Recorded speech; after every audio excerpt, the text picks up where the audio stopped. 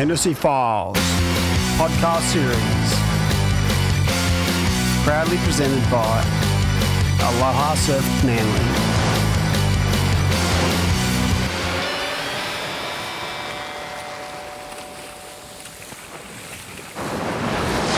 Welcome in, folks, to another episode of the Hennessey Files. Stoked to have in the chair today the modern voice of professional surfing, WSL commentary guru Joe Turpel, the man with the golden tonsils.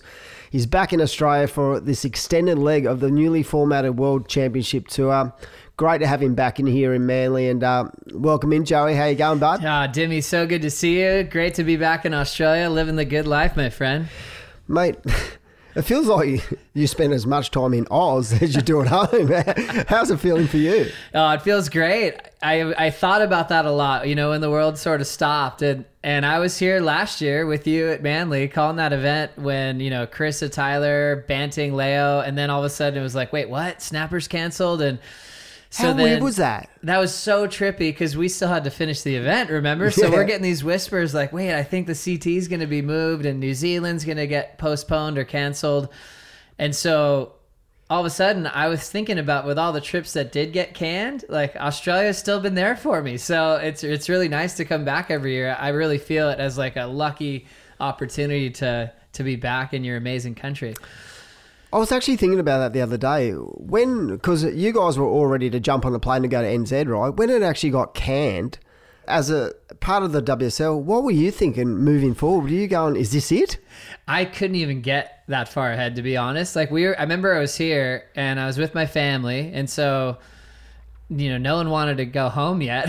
So we were like, all right, let's hang out in Avalon. I honestly was thinking, okay, maybe in a couple of weeks we'll know if Bells is on or whatever. I didn't have any idea the world was going to change like that. So all of a sudden we realized that the last flight back to Hawaii was coming up. We heard an announcement. We're like, maybe we should get on that flight. So I was pretty in the moment with the whole thing. And even by, when the Aussie leg got canceled last year at the CT level, I was still thinking we were going to start soon. I just kept thinking okay, yeah, soon enough. So I kind of had that feeling through all the cancellations until they finally shut down the whole year. Then I was like, okay, this is a lot bigger than I imagined. Yeah, pretty heavy for not only the athletes, but the people who actually run the whole, the World Championship Tour.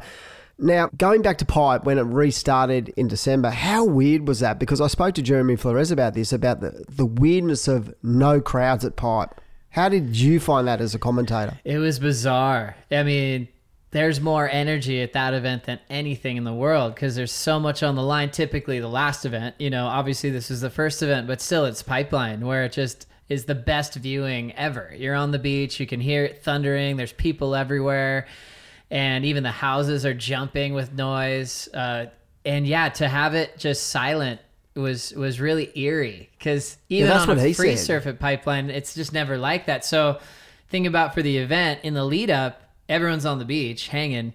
And so then when the contest started, it was quiet. So it wasn't like it'd been quiet. It's just during those events to follow the protocol for safety to have that event there. It was all of a sudden the crowd would be way down past the beach park. There's people still trying to, hang from far away, but yeah, it was wild. You're like, wait, this is a CT, and it is as quiet as can be. Like you're surfing it out a reef with two friends or something. Wow. Yeah, and moving forward to Newcastle, and we've just completed Narrabeen. The one thing Jeremy said everyone got out of it was that mass energy you get out of a crowd. Did you feel that? Because the Australian fans are pretty passionate, but I don't think I've seen it at that level for a long time. That was insane. The energy was... It was like instant reminder of how big a crowd really means to any sporting event, for reactions, for even performance levels. Like there's certain surfers that rise to that, like the Medina, the Italo, and even guys that don't show it as much, even John, and he stands and looks at you after he pulls something. Like every surfer has some sort of energy they feel, and their performance is affected by having that crowd either back them or not. It's really, really tangible. And Newcastle and Narrabeen, it was massive. There's people everywhere, and it was the coolest thing in the world. When we commentate at Manly for the Challenger event, there is a certain energy and excitement level that comes out in the fans.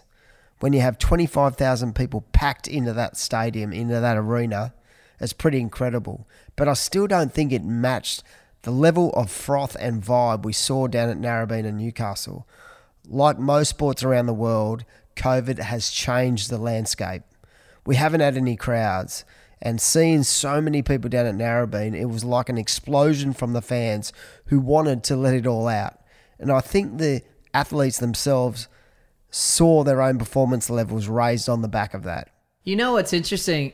The U.S. Open at Huntington Beach has a bazillion people. Yeah. And, I think in Manly we feel it too with a huge beach, but there's a lot of other things going on, like the U.S. Open as well. So I think the difference which made the crowd so intense was like Newcastle. It's like the fans going down there, they have a pretty high surf IQ and they're watching every exchange, so it felt like there was this rhythm of their cheer. It was like they actually were following along with the entire heat, where sometimes in Huntington Beach when there's a big surf festival, there is that crowd, but it almost gets like washed in. It gets shifted. The people that are just hanging out, So it was very intense focus on every wave ridden. And I think that was like with the Brazilian crowd, with the Australian crowd, it was really powerful. Even before heats, Alex Ribeiro was looking going, wait, they're cheering for me. Like they were singing songs as he was walking down and everyone's going, oh, that must be Medina. And it was like, no, that's Ribeiro. You can actually hear it. Oh, it was insane. When you're at home, I was sitting here at home working and I could hear it. I'm like, who are they cheering for? And all of a sudden, Alex walks down the beach. I'm like, and you could nearly see the look on his face was like, holy shit. Oh, yeah, how good is this? Far out. This is great. Yeah, that's right. Let's go win this thing. It was really cool. Now, talk about the performances of those first two events. I mean, really, they lucked into waves because two are venues that are historically great venues, but you've got to get them when it's on, right? So Narrabeen had really good waves. I was just talking to you before we came on about how clean it's been for like the last 7 days, where it's been basically offshore, southerly swell, really good conditions and prime conditions for pro surfing. But how has the performances been in those first two events on the Australian League? Oh, they're insane. And like you said, finals day at both events, are you kidding me? It was like sunshine, super different fun. Manly. Yeah, I was like, what is going on? It was just like building, because obviously we went through some smaller days 100%, and like it was almost flat the first seeding round day. And I always think seeding round, just begin, because no one loses. It sets up seed for the other rounds, and you want to have the best waves when it really counts. And that just sort of worked itself out, especially at Merriweather. And then even at Narrabeen, it was actually like not that ideal swell direction. It was all that south swell, but the bank was so good. It was actually like it gave the left some options. It was like a crazy amount of luck that went into it, where it was clean all day, and even with more southerly angle, there was still like insane lefts and good rights. And I think we really scored, especially when I woke up the day after finals day. I looked at the waves. It was horrible. Like the day after, it was just. Oh, you wouldn't have run heats at all. And it was a completely different contrast of how good the waves were the day before. Anyone really surprise you in those first two events where you just thought, holy shit, like this is a performance level which I'm not used to out of this athlete? Yeah, well, the obvious surprise was, the Morgan Siblick story. Yeah. I mean, that was just crazy. I actually called him right before Pipe started because I had heard him on a few podcasts, and I kept hearing different versions of his last name being pronounced. And so I just hit him up and I was like, hey, Morgan, how do you pronounce your last name? And he was cracking up and he was going, yeah, you could say it. He named like 5 different versions. And I was it's like, Siblick, isn't it? It's Siblick. Yep, exactly. Yeah, that's how I say it. Yeah, Siblick. That's perfect. And he was going, I think Siblick sounds the best. So yeah, let's go with Siblick. And he's like, yeah, he's such a mellow cat. He was like, oh, but I don't care. Whatever you say. I was like, no. I want to say it how you want. And he's like, Siblick. And I'm like, it's on, I was going to ask you this later, but I'll ask you now. Has there ever been names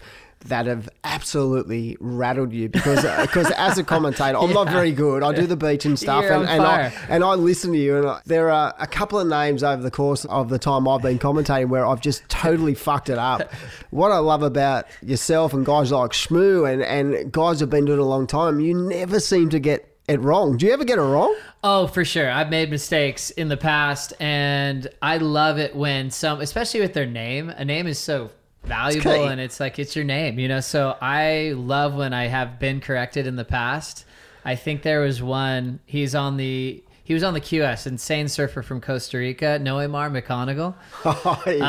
And that one, his dad actually reached out because I had a pronunciation wrong where I was saying Nomar and instead of Noemar. And so in Spanish, it's the difference of saying no Mars, no ocean, you know, and that's not his name. It's Noemar, and that translates into something better about the ocean, like something being a part of him. So when he reached out to me, I was like, thank you so much. That is awesome. You know, so here and there through the QS events, sometimes there's one where you're like, oh boy, where do I begin with this one? And I try to hit up everyone I know that might know them to be like, how do I do it? And every once in a while you land it, you have a good feeling for it. And sometimes when someone calls you after like maybe the first time you say it, you can like make sure you get it right. And Bianca's was really hard for me as well. It was like with the pronunciation of like Betendag and having that like part at the end is just the South African part, she said. Right, and it's not something that all cultures grow up being able to pronounce. So she was really nice with me too, of like saying, okay, you're almost there, you know, keep practicing. And good thing we had Rosie Hodge who could break it down for us, so that was really helpful. My one with B was classic because I used to call him B de Bridge. Oh, and right. He'd go, Dimmy, seriously, you've known me since I was 10. Yeah.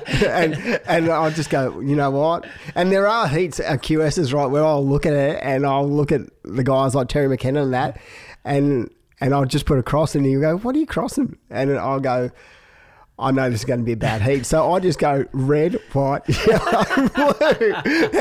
And because my job is to just keep scores. I don't have to be an analyst at all. My job is, I know my job. And I'm like, I'm not going there. It just rattles me. There's so many funny heats. There's one on the QS. It might have been at Manly. You might remember this one. It was like in the same heat. It was Carlos Munoz, Seth Moniz, and there's another one. It was amazing. Seth Moniz, Alejo Muniz, and Carlos Munoz. That's what it was. All in the same heat. And you're like, oh boy. Wow. Yeah, See, those that can would just rattle. be like tongue twisters. Even though you can say them all, it's just, those are the heats you're like, oh, here we go. Mate, I want to step back into your life's journey. Let's talk about where it all started for you. Where did you grow up and how did you get into surfing? Yeah, I grew up. It's interesting. I was born in California, and then I moved to Hawaii when I was 5 or 6, and then we were right in Manoa, the Manoa Valley, which is really close to Waikiki. And my dad was a surfer and a lifeguard, and we would just, on the weekends, he would just be like, Joseph, you know, he always called me Joseph, and he was like, time to go surf. And I would be like, I'm playing with my friends, or we're playing baseball in the front yard. It's like, I'll pay you $25 for every wave you catch. I'm like, oh, guys, I gotta go. I gotta go to work. So we'd go down to Waikiki, and he would just push my sister and I into waves, and we'd ride a lot of boogie boards and cruise. And that time of my life was so interesting because of how invested I am in pro surfing and this industry.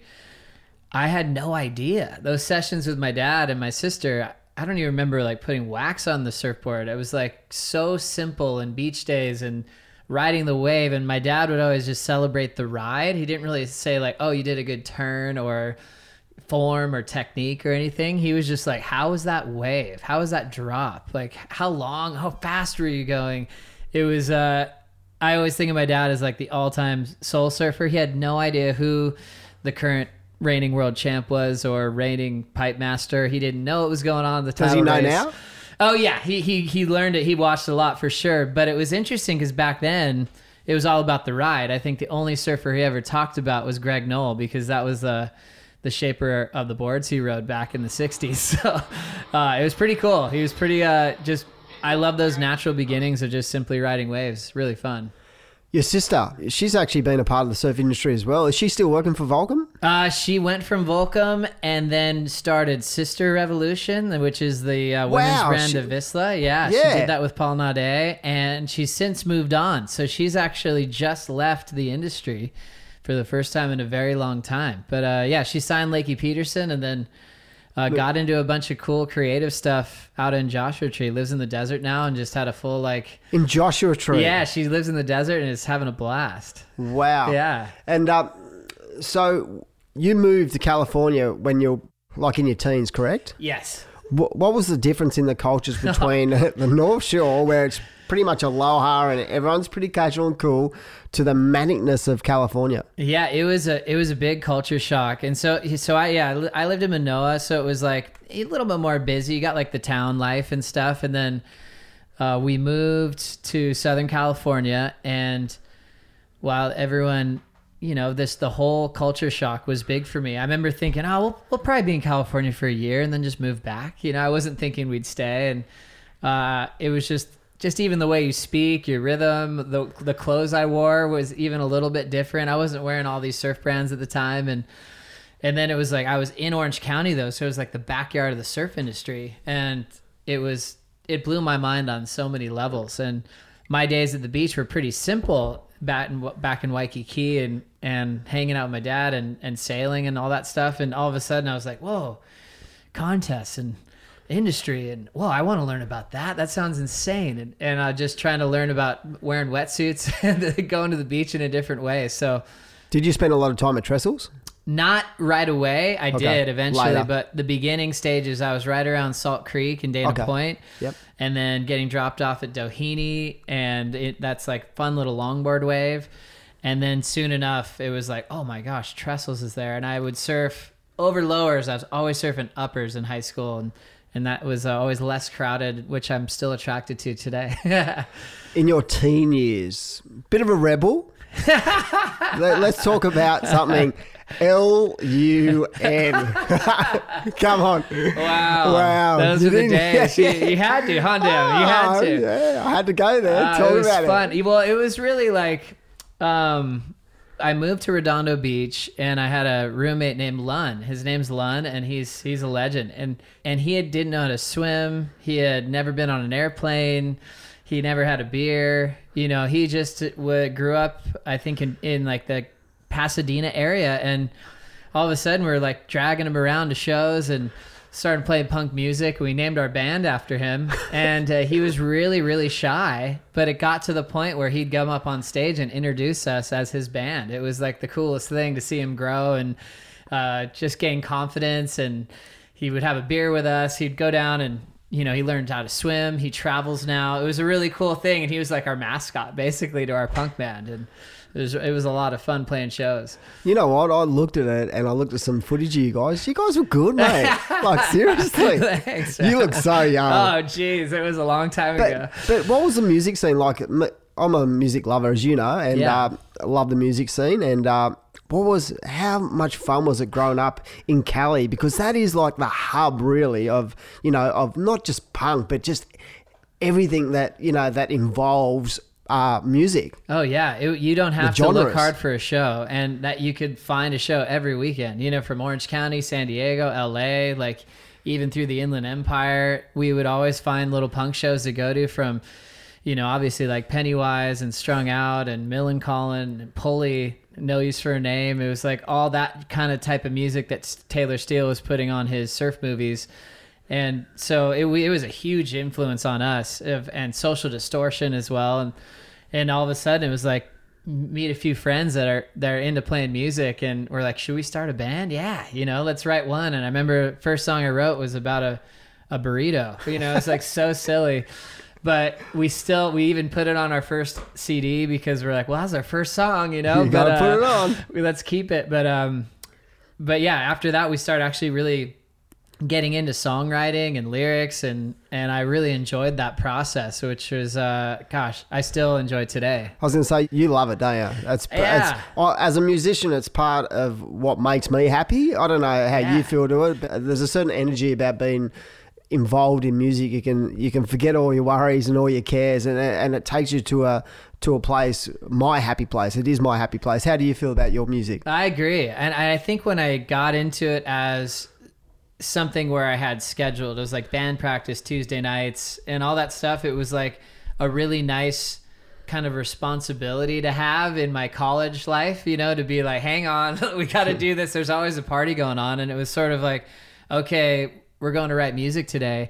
And my friend Kevin, who played guitar, and Nick, who played the bass, they were just so into it and so talented that He was good we at that could do bass that all part. night. Yeah, he's insane. The picks would melt on the strings because he's going 100%. so fast. I was and- watching him play just chords and then licks, and I'm like, holy shit, he's doing that with a pick. Yeah. It was like he was playing sort of Flea kind of. Totally. You know what I mean? Like he's very talented. super quick, and it was really nice for him at the time because he had his daughter when he was 15, and Wow. so he had a young family. He had to grow up quickly, so he stopped going to school and he became a car mechanic right away just to take on all this responsibility as a kid. And then his like relief was like we'd come, everyone's asleep at night, he has soundproofed his whole garage and he was just like, you guys, you're here, let's go, you know. And he got to have this outlet for him of still being a Grom but being a grown-up at the same time. And he's such a legend. It's crazy to see him now. He's a grown-up and looks back at it all, and his kids are all grown up and they're right there listening to us play music all day long. Who do you listen to these days? Because these days I see you playing your acoustic and you send a few things out, but you're also good mates, and you got plenty of musicians who are friends like Jack Johnson and those kind of guys. Who inspires you, and what do you listen to now? Yeah, I actually got. It was funny because I was crazy. I was so into punk rock. I had a 12-disc CD changer when they had those, because I worked at Best Buy where I could get a good deal. And I remember taking these guys surfing one time, and they're like, "Are you kidding me? You don't have one CD that's not punk?" You know? At the time, I didn't. So I've grown a lot. But now I've got a nice mix of even country music and really cool acoustic stuff. I listen to more reggae now. Susie likes reggae music and stuff like that. So I have a little bit more of a variety, mellower stuff that doesn't, and I still mix in my punk here and there, but I'm more balanced. And lately it's been a lot of the storytelling in country songs, not like, it's like outlaw country, like more like Merle Haggard, George Strait, Alan Jackson. And the storytelling reminds me of some of the punk bands that I listen to, and like the way they drive this melodic narrative. I'm like, there's some connections between punk rock and country music for me. And the slower tempo of me, like traveling with an acoustic guitar, I like that style of that rhythm. So I'm pretty pumped on it right now. And a lot of Hawaiian music too. A lot of Hawaiian music. Yeah. I love that. People say, what do you like? Say, I like any kind of genre. I like it all. Yeah. Because I think it's all got a purpose. And I'm with you. I love bands. I mean, one of my favourite bands is Counting Crows, because Adam is such a good storyteller. And I think that's part of the narrative that makes great musicians as well, that they can really express what they're feeling in a story kind of format. Oh, 100%. I think it's especially when you grow with music, it's like the sound, but also matched with the storytelling. It just can capture you. And there's some Hawaiian songs like Cyril Pahinui. He has this song called Sweet Memory, and there's some parts in English and a lot in Hawaiian. And I was able to like research what those words meant. And then I'm like, whoa, the song even Powerful. got better and better. And the melody is so cool with that slack key. And there's this place called Dots in Wahiwa. It's like a dive bar basically, but old school. Local people go there and they have music nights on Sundays. Sick. And they get the craziest old school Hawaiian musicians. A woman who is in her 90s would just get called up, invited on stage, and she sings this old Hawaiian like plantation music that you almost can't find. And her voice is like an angel. And she just walked out of the crowd. She was just having a bowl of Simon, and all of a sudden they invite her up on stage, and she was amazing. They do that every Sunday. It's been shut because of everything, but my mind gets blown whenever I go to that show, because you would just see people walking up that just love their culture and love their music. And then you're just going, I am so inspired to play for the rest of my life. You know, it's incredible. It will be something that will always be in my life. Playing music, it's never going to stop. Now, where did the journey start for you for commentating?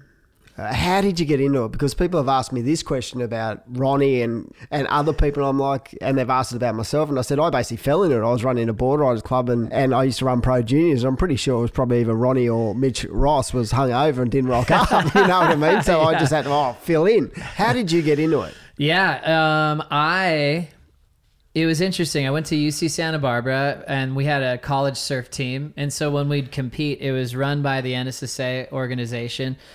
and we would travel up and down the California coast competing against surf teams. And they always had a guy doing beach announcing. And I was always listening to him going, oh man, I kind of want to try to do that one day, you know? And I was also attracted to broadcast. So I started working at a local TV station called KEYT. It's like an ABC affiliate. It would be like your local Channel 3 station. Yep. It's in Santa Barbara. And I worked on a football show there and never did stuff on camera, but until they had me do weird things on camera. I interviewed Jessica Simpson once, like when she was like releasing an album, and like, wow. Oh, it was pretty funny. But I was just trying to learn about the broadcast, and I really like that Sports Center type show, you know, when they're breaking down football, baseball. I was obviously in love with surfing. And so the early webcasts were happening, and I was listening to Potts and Shmoo and everybody, and I was just like watching it and going, man, I think I can do that. I just didn't know when or how, and I wasn't worried about it. I was just like kind of, I always like, because I watched everything. You know, I was a big surf fan, so I was watching it all.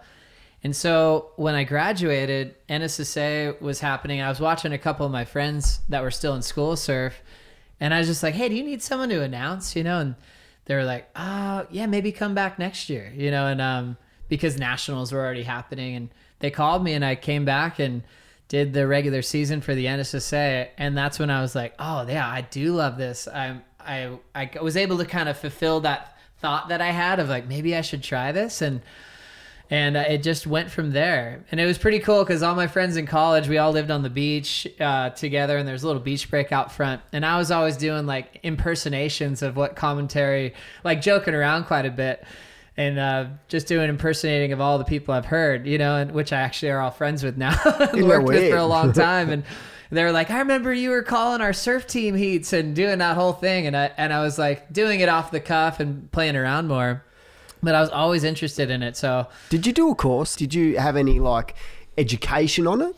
I took a couple of acting classes. I mean, not broadcast classes, but I thought about voice and diction. Yep. And acting as electives because I was just attracted to that whole thing, and I feel like that helped. It was like we'd have to learn monologues in like a Brooklyn accent or something and perform that in front of the class.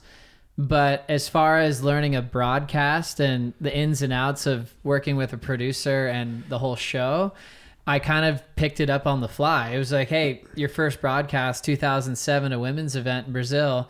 And then it was just like, here I go. It was a transition from beach announcing to a broadcast and doing play-by-play in a booth. So what do you think makes a good commentator?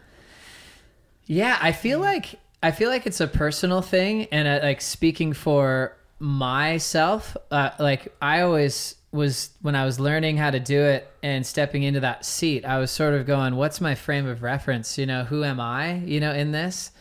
And for me, in that role of play-by-play, my goal was always to bring the best out of whoever I was sitting next to, you know, and having that rapport. And for me as a lifelong surfer, I wanted to put me as a surfer second and being a broadcaster first. Yep. If that makes sense. So I was more trying to be like, I want to be a professional broadcaster. I'll drop my core at the door and be a surfer second. And then all my questions that I develop, I want to lead by that questioning to make my color guy feel better and give them more softballs, so I can, even if I knew how I wanted to answer it, with my opinion, I could lead by that conversation. And that's how I began it. So I think each commentator has their own personality come through, and there's that entertainment value of listening to each person. The contrast of personalities, I think, is brilliant when you have different types of commentators together who bring something new to the table. I think it's kind of cool that no one's exactly the same, but if you have something that you kind of live by and follow, I think it always comes out really well because people get to know who you are. Yeah, I definitely think that all you guys on the webcast, Ronnie's definitely got his own way of going about things. Richie's learning and getting better all the time. I personally love your commentating, and then you get someone like Bugs who, as a surf fanatic, you just know what he brings to the table, right? It's like a little bit like BL, where it's not always clean, but the history of those two guys, their knowledge and their standing in our community is huge. So it brings all these little bits and pieces to what is pretty brilliant, I reckon. I agree. Yeah. It's like, And that's what's so brilliant about being those color commentator roles is all Rabbit has to do is play Rabbit. That's what we want. Those are the stories we want to hear, you know, like BL, we want him to be BL, like tell us your opinion on your reaction to things. And I always encourage those color commentators I've worked with. It's like in a subjective sport, I think there's this fear sometimes of like, oh, I don't want to be wrong. But then if you've already accomplished all this as a surfer, as a world champ, or however you participated, it's like, you never can really be wrong because that's your opinion. That's your take on a story. And I think some of the best color guys aren't afraid to say something and actually going, you know what, now that I've thought about it, you know, I like this, or, you know, just putting it out there of playing them, being free in their own opinions. And I think that really stands out with good color commentary. I love at Narrabeen, Rabs just said it how he felt. Like, you know, most time you don't want to rock the boat as a commentator. And there was a heat where, I think it was the Italo heat, where there was so much controversy, whether he landed it, where he should have got the actual score on the turns and stuff like that. And Rabs just basically came out and said what he felt. And then he sort of had to pull it back a bit and go, oh, you know what, you know, but that's just my opinion. But that's what we want to see. We don't want to see like this formatted where you have to go down a certain line. You want those guys with the experience given their actual proper opinion, how they see it. Well, and it's surfing, right? It's funny because you know what the conversations are outside of the booth. Yep. Everywhere around the world, you don't want to not have those in the booth because that's where the reactions come. You know, on a close call in a subjective sport, it's like we don't have the luxury of a 3-pointer or 3-point line where you're always getting the same number and know what it looks like. It's like you're going to have, I mean, you could probably think of event like 40 years ago, or there's still heats where people are going, nah, this guy won. It's 100%. Like that's always going to be a part of surfing. And when you can allow that conversation to free flow in the booth, it's like it's always going to be good, you know. And sometimes you'll have different opinions, and that debate's insane when, you know, you have someone thinking one thing and you can actually have an articulate debate and also try to represent the judge's opinion as well, from their standpoint, because it's a tough job. They're really, really good at what they do. Yeah. I believe the best commentators are the ones that can feed out information and key points without making it about themselves. Some guys can do it, some guys can't. It's got to be a natural thing. That's why I believe you're the best in the business, because I can hear what you're saying and get what you're saying, but I'm more or less taking in the visual more than anything else. And I think that's a key thing where people want to hear your opinion and want to hear what everyone's got to say, but also have a look at their own judgment. Do you believe that's a key point as well? I think that's really well said, and thanks, my friend. I think the interesting part is with telling a story in a heat. There's times when you have like the best stats you've ever come up with in the world. You know, I've had these moments in heats where I'm like, oh my gosh, I just figured all this stuff out. I can't wait to deliver it.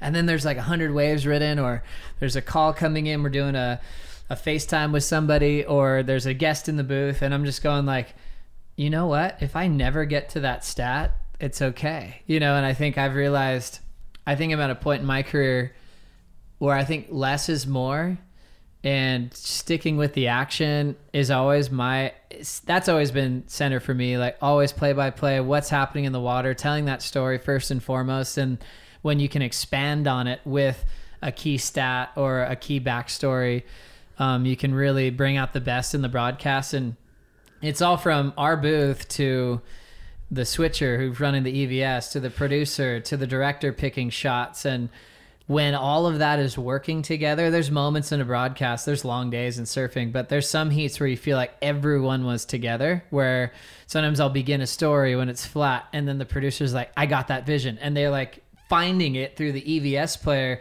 Boom, they like get the vision up while you're still on this topic, and you come out of it right when a wave's coming, and you're going, oh my gosh, how seamless was that? And so with all those people in motion, it's like this choir that's balancing each other out. And that's, I think, the beauty of broadcast and live TV that is addicting, because you feel alive during it, and it brings out the best in the people who sit in those positions, because things can go wrong in live TV all the time, and they do. And surfing's so unpredictable. So when you feel this rhythm where everyone's moving and changing together, it feels really good.